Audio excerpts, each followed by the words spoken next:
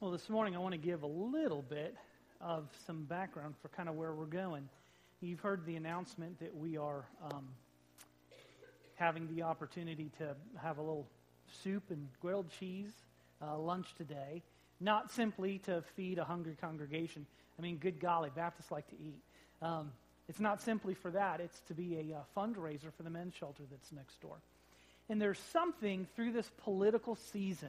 I know, listen, y'all are tired of hearing about politics, but there's something through this political season that has become perhaps more clear to me than ever before in the history of our country. And that is that the media has so portrayed that liberals are the good guys and conservatives are evil. And listen, the Bible says all kinds of things about our attitudes towards the poor that if Christians would really live out what this book says we're supposed to, liberals would have nothing on conservative Bible-believing Christians.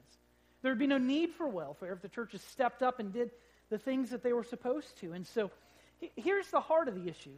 I want to talk this morning about the danger of favoritism.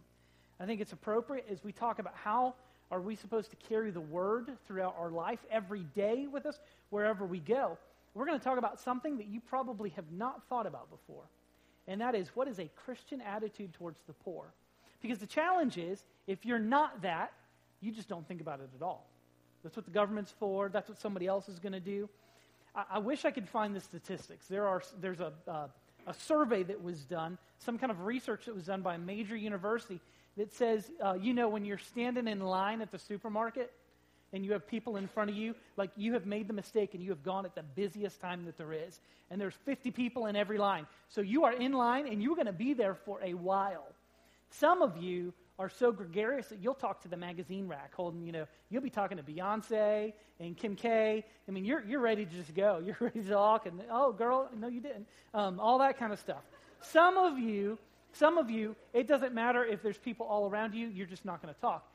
Research shows that in less than a half of a second, you have made a determination on whether you're going to engage in friendly banter with the person in front of you. You don't even know how you're wired, but you are pre-wired to judge everyone around you, and some people are worthy of your conversation, and some people just aren't.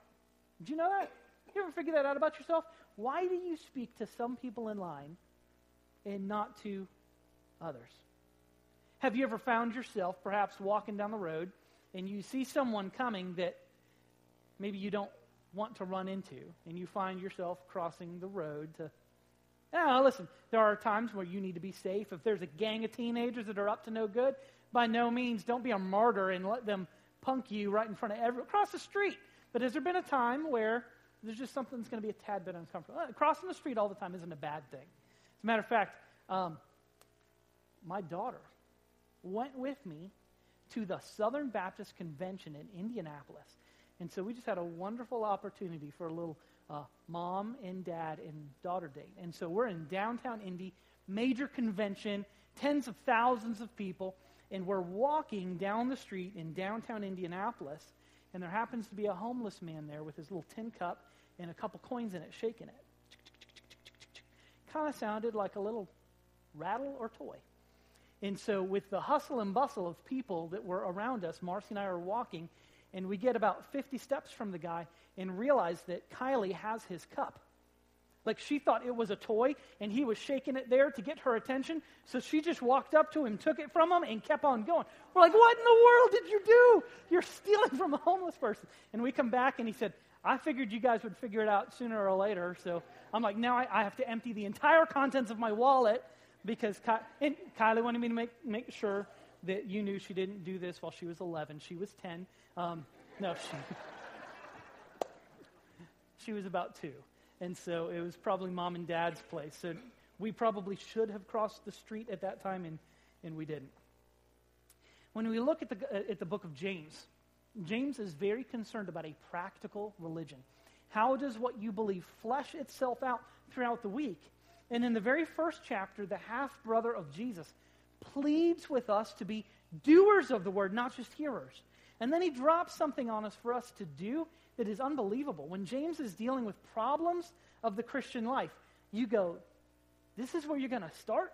Chapter 1, verse 27, he says this, Pure and undefiled religion before our God and Father is this, to look after orphans and widows in their distress and to keep oneself unstained by the world.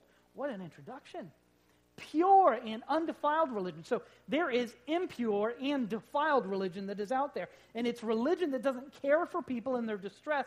And the only reason you won't care for people in their distress is because you are stained by the world. Can you think of a spiritual reason to not help people out?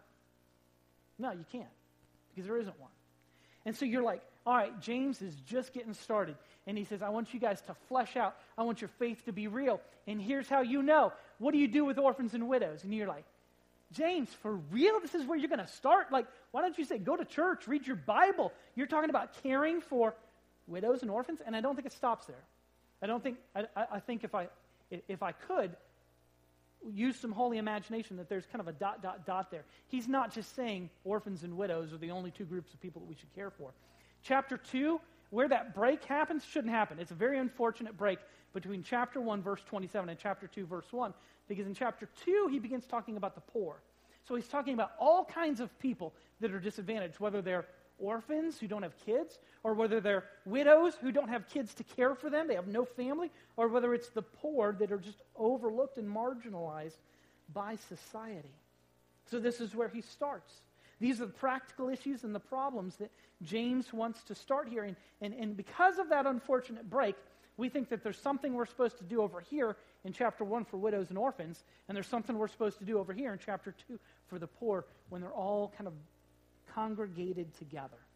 So beginning in chapter 2, he goes on to describe in greater detail why this is the place he starts, and what he wants to do is to warn us of the danger of favoritism. In verses 1 through 4, he actually does this. He tells us in verses 1 through 4, don't be friendly with favoritism. You got to recognize that it exists, and you need to stay as far away from favoritism as possible. Listen to what God's word says. My brothers, do not show favoritism as you hold on to the faith in our glorious Lord Jesus Christ. Let me stop right there and just say, as you hold on to the faith, you will find a way not to show favoritism. If you are a person that indiscriminately expresses favoritism all the time, I think what James would say to you is you are not holding on to the faith of our glorious Lord Jesus Christ. For example, verse 2. Let's just say that a man comes into your meeting wearing a gold ring and dressed in fine clothes, and a poor man dressed in dirty clothes also comes in. If you look with favor on the man wearing the fine clothes and say, you sit here in a good place, and yet you say to the poor man, stand over there, or sit here on the floor by my footstool, haven't you discriminated among yourselves and become judges with evil thoughts? The word for favoritism in the Greek actually means to receive a face. It means to judge something at face appearance. It implies preferring one over another because of appearance. And then he gives a hypothetical. He says there's a rich man, there's a poor man. And the idea when he says they walk into your meeting is that they come to public worship. Now, we can do a little kind of in between the lines, sanctified common sense. If they're coming to worship, what does that mean about them? They're believers. In the first century, they didn't have pack a pew Sunday and, invite your neighbor to church. It was not one of those kinds of things. The implication is they are at the very least a God-fearer and most likely believers, part of the family. But one comes in dressed really nice and one comes in just a little bit shabby. And the way that we react to them is completely based upon judging a book by its cover, by appearance. It's a hypothetical, but we see some really important training for church ushers right here. How do you determine where you're going to encourage someone to sit? The best seats in the house? Or are you just going to let them kind of stand in the back? We have to remember that God says that he looks on the inside, not the outside of people. In the Old Testament, this was made very clear in the choosing of a king. You see, if you were tall, dark, and handsome, you would get picked for everything. It's kind of like the middle school playground all over again. Who gets picked to be the captain of the kickball team? It's the tall, dark, and handsome. And the pipsqueak, he's that one person left that neither team has actually picked, but your team has to take him because it's your turn to pick. Yeah, that's the guy that gets excluded all the time. And so Saul is such a coward. He's hiding among the baggage. But because he's tall, dark, and handsome, he gets picked to be the king. David, when David is anointed by Samuel, David is so insignificant that his father leaves him out tending the sheep while all of the older sons are paraded before Samuel. And God tells Samuel, this isn't him. He goes down the line, this isn't him, this isn't him, this isn't him. And Samuel finally scratches his head and says, do you have any other kids? I mean, God definitely told me to be here. He's like, yeah, there's the runt of the litter, David, who is so insignificant, we didn't even invite him to the party. And he comes in and God says, don't look on his outward appearance, because that's not what God looks at. God looks at the inside. There's a story that's told that Jesus, when he was picking his disciples, submitted the resume of his disciples to a talent agency just to see, as he is putting together his team, exactly how that was going to go. And he gets this memorandum from this temp agency that says, listen, Jesus, your global empire is in a lot of trouble because none of the men that you have picked have the enterprising ability to be a part of this business venture that you are proposing. Global evangelization. Let's face it, Christians, our job is world domination. That is what it is. That's the Great Commission put into different language. And Jesus, these guys that you have picked, if you were starting a fishing company, maybe they'd be doing great. And you got Matthew, so he could do the accounting, he could do the books. But like this global enterprise, none of them are public speakers. They don't have a lot of tact. They're trying to outdo each other for who's going to be the best. They're just very limited in actually being good at what you want them to do, except for one guy. There's one guy that just shows a lot of acumen. He shows a lot of promise. He is enterprising. He is ambitious. And we recommend that you hold on to Judas as much as possible. But the other 11, get rid of them. They're no good. We are tempted to judge, to be friendly with favoritism, to judge a book by its cover. Now, let me ask this question. Is there a nice way to play favorites? Is there a nice way to say you and not you? No, there is no nice way to show favoritism. And James even says favoritism always expresses, here's his word, an evil judgmentalism. He says it's evil. Verse 4, haven't you discriminated amongst yourselves, rich man, poor man, coming to church, part of the family of God, and yet you are discriminating among yourselves, and you have become judges with evil thoughts. Put a pin in that. We're going to come back to that later, and we're going to talk about how showing favoritism breaks every single one of the 10 Commandments. And you think showing favorites is not a big deal. There's no nice way to play favorites. Beginning in verse 5, James unpacks and he gives us 3 reasons why favoritism is so fatal, why it's such a big deal. Look at what the scriptures say in verses 5 through 7. He says, listen, my dear brothers, didn't God choose the poor in this world to be rich in faith and heirs of the kingdom that he has promised to those who love him? Yet you dishonored that poor man. Don't the rich oppress you and drag you into the courts? Don't the rich blaspheme the noble name that was pronounced over you at baptism? The very first reason that James gives why favoritism is so bad is that favoritism contradicts God's glorious character. God has chosen the weak and the poor and the foolish things of the world to confound the wise. God chose them to be a part of his family, and while they might be poor in finance, they have the opportunity to be rich in faith for the simple reason that God has decided to include them in his family. God has honored them in the same way that he has honored you by giving you the ability to be a part of his family. And while God has honored them, when we show favoritism, we dishonor them and we insult our master. It's not just on this level. We're not just insulting a person. We are insulting the God who has chosen them to be a part of his family. So moms and dads, boys and girls, is it okay? This is a trick question. If we asked you, in your family, who is your favorite? What you going to answer? You better not answer. There will be heck to pay. You can't answer that question. Oh, they're all my favorite. And it just is the same in your family. You love your kids, let's just be honest, sometimes in spite of themselves. Did I get amen? Sometimes in spite of themselves. You love them when they obey. You love them when they don't obey. You love them when they walk the narrow path. You weep out of love for them when they get on the broad path that leads to destruction. You love them when they make decisions that you like that they make. You love them when they make decisions that you don't. They're in your family. And just like in your family, it's not okay to play favorites.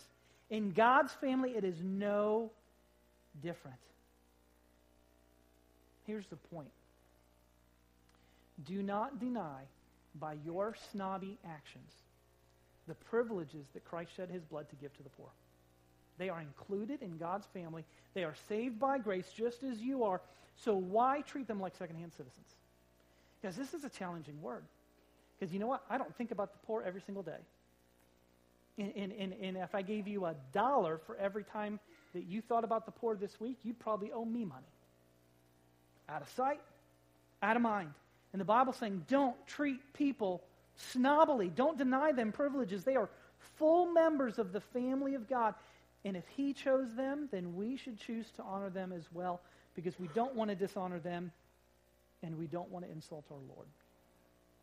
Let me take a brief aside here to make sure that we understand clearly what Jesus is teaching about the rich and the poor. He is not saying that all poor people, by virtue of their poorness, make it into the kingdom of heaven. That's not true. There is no virtue in being poor. In the same way, God's blessings of riches are the blessing of riches is no sure sign of God's blessings. You might just be a conniving, obsessive, compulsive CEO who's going to step on people to make money. It's not because God necessarily has blessed you. Poorness and riches, no sign of God's blessing. There is no merit. Neither earns anything before God, because all have sinned and fallen short of the glory of God. Poor people don't sin more or less. Rich people don't sin more or less. However, Jesus does say it might be easier for poor people to make it into the kingdom of heaven, because it is easier for them to cast themselves on Jesus because they have nothing else to cast themselves on. Poor people can cast the full weight of their reliance upon Jesus because rich people are tempted to trust in their wealth.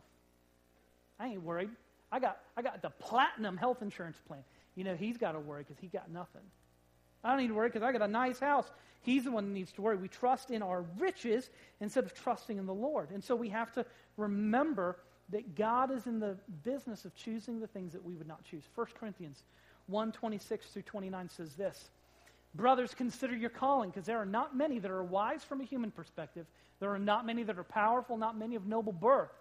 But instead, God has chosen what is foolish in the world to shame the wise. And God has chosen what is weak in the world to shame the strong. God has chosen what is insignificant and despised in the world, what is viewed as nothing, to bring to nothing what is viewed as something, so that no one can boast in his presence. Poor people aren't about boasting. They got nothing to boast about. They're willing to cast themselves, where rich people might not be so willing to cast themselves upon the Lord. In this situation that James paints for us, it's a poor man that walks into a congregation. At the end of chapter 1, it's an orphan and it's a widow. The point that he's making is that true religion finds a way to service those who are disadvantaged. They might be men, they might be women, they might be boys, they might be girls, they might be young, they might be old, they might be white, they might be black, they might be yellow, they might be something. But the point is that religion that honors God serves people who are disadvantaged no matter what their circumstances. We don't say, here's the bar, jump to it and we'll help you. When we recognize that we have something that can be of benefit to others, we give because Christ has given to us. Before we move on, one note of irony here. He's saying, all right, here's this hypothetical situation. Rich man comes in, poor man comes in, and you bend over backwards to help this rich guy. He's coming in, you're giving him the priority seat, and the poor guy you're making sit back there. And James goes, hey, hold on a second, verse 5-7. Isn't it the rich who exploit you? Isn't it the rich that drag you to court? Isn't it the rich who blaspheme the name of the Lord that called you? He's saying, guys, listen, you're ready to kiss up to the rich, and yet they're willing to step all over you. Why do they exploit the poor? You know, the Bible says don't lend out money at interest. Rich people, because they love money, are willing to lend you money at a 15% interest rate. Because they love money, they don't love you. Rich people have the ability to pay exorbitant lawyers' fees that poor people don't, because I'm going to get what's mine, and if you violated me, I'll take you to court to make sure I get what is mine. Poor people don't drag you to court. Poor people don't exploit you. They don't have the time to do it. They're trying to survive. And he's saying, guys, listen, pay attention. You're so willing to covet the favor of rich people, and they're the ones that actually oppress you, and the poor people will actually be pretty gentle. But the rich people, they'll be glad to step on you as they're climbing that corporate ladder. So he says, our favoritism contradicts God's character. He gives a second point in verses 8 through 11. The second reason favoritism is so bad is that favoritism goes against God's highest law of love. God's highest law of love. Look at verses 8 through 11 with me. He says, indeed, if you keep the royal law prescribed in the Scriptures, love your neighbor as yourself, you're doing well. But if you show favoritism, you have sinned, and you are convicted by the law as a transgressor. For whoever keeps the entire law, yet fails in one point, is guilty of breaking it all. For he who said, do not commit adultery, also said, do not murder. So if you don't commit adultery, but you do murder, you're a lawbreaker. I don't know why when we talk about righteousness, people are like, I'm an all right person. I ain't never killed nobody. He's saying, all right, so congratulations, you're not an adulterer. You're a murderer. So it doesn't matter what virtue you think you've won by keeping the law in this area. You don't get to pick and choose. So what James is saying here is not only is favoritism incongruent with God's character, it's just plain wrong and mean-spirited. It's unloving. You feel like James is speaking to kids now, saying, guys, don't do this. Don't show favorites. You're supposed to be merciful. You're supposed to be kind. You're supposed to be loving. And the Old Testament makes it clear. Love your neighbor as yourself. That's not a New Testament principle. That goes all the way back to when God first gave the law. Love your neighbor. Jesus just ups the ante quite a bit. He says, love your, what's Jesus say? Who are you supposed to love? Love your enemies. And pray for those who persecute you. It's not just love your neighbor. Love your enemy. How can you do that apart from the Spirit of God? I don't know. Because you know what? I'm pretty content to not love my enemies. You're going to say bad things about me. You're going to run me over. You're going to stab me in the back. I'm going to love you. When I'm in the flesh, it doesn't happen. When I'm in the Spirit, it can. And it can happen for you too. The law of love is called the royal law because it is the arch principle. Jesus loved, that's why he gave, and this law of love governs all the other laws. And James is saying that any way that you break the law is sin. You're proud of not being an adulterer, but you've murdered, you've broken the law. You are guilty of all of it. So the best illustration that I can think of, okay? How many links in a chain have to break before the chain is broken? I mean, you going to tow your boat with a chain that's missing a link? I don't think so. How many links have to break before the chain is broke? Just one. He's saying that God's law is united. It's not just, pick and choose and do this. If you break one, you break them all. In the same sense, what he's saying here is that there are no little sins. Many times we go, well, I've done more good than I've done bad. You ever had this conversation with yourself? Yeah, it's New Year's. You're like, well, I did all this good stuff, and man, I really screwed up here. But you know what? Kind of on the whole, I'm all right. I'm good. All right. That's not, the Bible says, no, you can't do that. Partial obedience is actual disobedience. Hey, you walk a tightrope, okay? Anybody here scared of heights? Like, I can watch a video of somebody walking a trapeze and my, hair on my neck standing up. This is not good. Do you want to partially fall off a tightrope? No. Because a partial fall off a tightrope is a fatal fall off a tightrope. There are no little sins. We don't grade ourselves on a curve. As a matter of fact, I do believe that even in the simple act of showing favoritism, we have the potential to break every single one of the 10 Commandments. The deal is we don't think favoritism is a big deal. We go, so what? I overlooked an insignificant person. Sue me. I'm looking out for my family. I'm looking out for my church family. I'm doing this. I'm doing that. So I didn't pay attention to them. It's not like I did anything bad. I just overlooked them. Big deal. Actually, it is. Commandment number 10, the commandment not to covet. When we show favoritism, we are coveting because we are preferring the rich and coveting their riches. Oh, could you imagine if they came to our church and they tithed? Nobody says that about a poor person. They'll say that about a rich person, so you break the commandment against coveting. Commandment number 9 about bearing false witness. We bear false witness because we imply that the poor man has less worth than the rich man. We have borne false witness. Both are made in the image of God. Both are redeemed by his priceless blood. One is not worth more than another, and when we imply that they are, we're bearing false witness. Number 8, commandment number 8 is about stealing. Well, we rob the poor of the dignity they deserve as a creation of our God and a redemption by his Son. Commandment 7, talking about adultery. When we favor the rich, we are being unfaithful to the bond of Christian fellowship. There is no division that we are to recognize when we are here. It doesn't matter what small group you're in, what decade you were born in, what your background is. We are all one family. Commandment number 6, the commandment against murder. We kill the spirit of the poor by demeaning them when we play favorites. Commandment number 5, to honor your parents. We dishonor the poor when that commandment makes very clear that we are to give honor to all who deserve it, and the poor do because they are made in God's image. Commandment 4 about the Lord's Day. We defile the Lord's Day when we show favorites in his house. Commandment number 3, we're talking about believers representing God, but by our favoritism, we misrepresent God. Commandments number 1 and 2, all disobedience is a denial of Jesus' lordship. So you think favoritism is just a little sin. And yet, by that simple and what you think meaningless act, you are denying all of God's law, like a sheet of glass. It doesn't matter how small the pebble or how insignificant you think your brick is. When you throw it against that glass and you break it, you have broken all of it. Not just a part of it. You're not going to super glue it back together. You can't pick and choose which laws you will follow. Third and finally, our fourth point, but our third and final reason that James gives for why favoritism is so bad. James encourages us in verses 11 and 12 to live mercifully in the light of our future judgment. To live mercifully in light of our future judgment. Verses 12 and 13. Speak and act as those who will be judged by the law of freedom.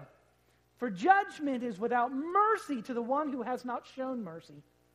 We know and we rejoice in the fact that mercy triumphs over judgment. He says here that we have a law of liberty. You know what he's saying? This is my own paraphrase, so I hope it's right. You don't need to pray and ask God for permission to do the right thing. Oh, there's a homeless man. God, should I help him? Yes! Don't even waste the time praying for it. You know that he wants you to show mercy. It is the law of liberty. You don't need permission to do good. It is the liberty to do good. Now, you have the liberty to not do good. Do you want to use that liberty? God has given you the ability to obey him and to show love to others. And this is all throughout the scriptures. Deuteronomy 15:11 says this, for there will never cease to be poor people in the land.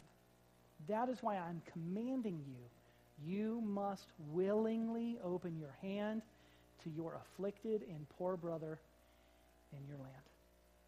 Who are we supposed to do good to? Who are we supposed to do good to? Everyone. But the Bible says we're especially supposed to do good for those who are of the household of faith. Let me just assert, you love your kid differently than you love someone else's kid. And you should go to jail if you try to love someone's kid the way you love your kid. I mean, that distinction is okay. In the same way, we are to love our family. We're especially to take care of the Christian poor in a special way. But that doesn't mean we're not supposed to do good to the unchristian poor. The Bible says that all men will know we are his disciples by our love.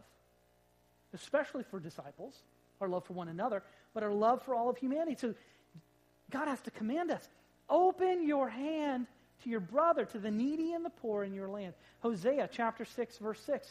God says, for I desire mercy. Giving to people with a generosity, a love, a mercy, and I don't want your sacrifice. Hey man, did you see the size of that ox I brought to church, man? I think that's the biggest tithe we got all week. And he says, I don't care about your sacrifice. I care about your obedience. Are you living out the law of love? You're going to be judged against this. How are you doing? He desires your loyalty, your love, your mercy, and not your sacrifice. He wants your sacrifice, but if your sacrifice is a cover-up for you not living out what you say you believe, then forget the sacrifice. Get your life right, and then you can get the sacrifice right. It doesn't make sense to obey God for 5 minutes and then deny him for the rest of the week. Finally, Micah 6:8, the scriptures say, mankind, he has told you what is good and what it is that the Lord requires of you, to act justly, to love faithfulness, and to walk humbly with your God, to act justly, to love faithfulness, to walk humbly with your God, to act justly, to show mercy to people. You see, I think the usual treatment is to just not think about it. You say, you know what, that's what the government's for, that's what somebody else is for. That's somebody else's problem. I just don't feel called, Lord. Well, let the people who feel called do that. James would say it's not a calling. It's charity. Not charity as in a nonprofit. It's love in action. You don't need a mission statement to be kind. It is what Christians do. It is what pure and undefiled religion does. It gives to people that have things that you need. It is probably collecting dust in your own house. God has given you more than what you need. So avoid the usual treatment. Find a way to not do them ill, and find ways proactively to do them benefit. Because he says it is a contradiction for us to have an unmerciful attitude when we profess that we are so grateful for the mercy that he's shown us in Christ. Here's the kicker. And I hope that I hope that when our service is done, I hope that every single one of you join us for the lunch. If not, I hope it's raining really hard when the service gets over and you get soaking wet on the way to the car. Here's the kicker, okay? Man, and I hope that this drives the point home. It will be very easy for you to put a few dollars in the plate to help homeless people and not put your heart in it. It's easy to be merciful. It's something completely different to actually love them. And yet in the very most famous chapter in the Bible on love, 1 Corinthians 13, Paul uses the poor specifically as a vice, as a fulcrum to talk about our act of love. Look at what it says in 1 Corinthians 13. He says, if I donate everything I have to feed the poor. Who's his illustration? The poor. If I donate everything that I have to feed the poor, and if I give my body up in martyrdom in order to boast, but I do not have love, I gain nothing. You might get a charitable deduction at the end of the year for your monetary gift, but congratulations, that'll be the only reward that you get. It won't go down in the Lamb's Book of Life because it's not truly an act of love. If you're doing it for the tax deduction, you're doing it to love yourself more than you're doing it to love someone else. And so he concludes this whole thing saying, guys, there's a judgment that's coming. Live mercifully in light of that judgment. You have received mercy, give it. He says, guys, God's highest law is love. So just do what is loving. He says God has been gracious in his character in choosing you, and God has sovereignly chosen to choose people that you would not have picked to be on your team. You don't get to pick. You're not God. He is. Your job is to love them. He tells us this morning that there's a grave danger in showing favoritism. And there's nothing wrong with loving the people that are your soulmate friends. But when that comes a point that you are exclusive of other people and you are playing favorites, you are sinning and you are not honoring the Lord who has bought you with his blood and commanded you to demonstrate the glory of salvation in Christ by showing that love to a lost and dying world. May God give us the grace to demonstrate how much we love him. Pray with me, please. Father, I thank you for this church, and I thank you for men and women in this church that have shown me, been great examples of charity and mercifulness. Men and women who truly live out the spirit of this passage. And if there is anyone that is challenged by this passage, first and foremost, it is me. I am ashamed to admit how little maybe I think about my responsibility to the poor, but I am so grateful for a church that wants to stand on every article of your scriptures, that with great passion supports the ministry that we are supporting here this afternoon. And I pray for all of us that you put within us a charity, a mercifulness that goes above and beyond, that demonstrates our gratitude to you, not in what we keep, but in what we give. We thank you for the many ways that you have blessed us, our individual families, our faith family. Indeed, Lord, we are bountifully blessed. And we pray that we will honor those blessings that you have shed upon us, not so that we can perpetuate the blessings, but that we can pass it on to others who need to see your mercy, and they need to see it through your people. We know that God is merciful. The question is whether your people will be. So, Father, today, prick our hearts, assault our conscience, and help us to bend our knee and worship before you, the merciful God, in whose name we pray. Amen.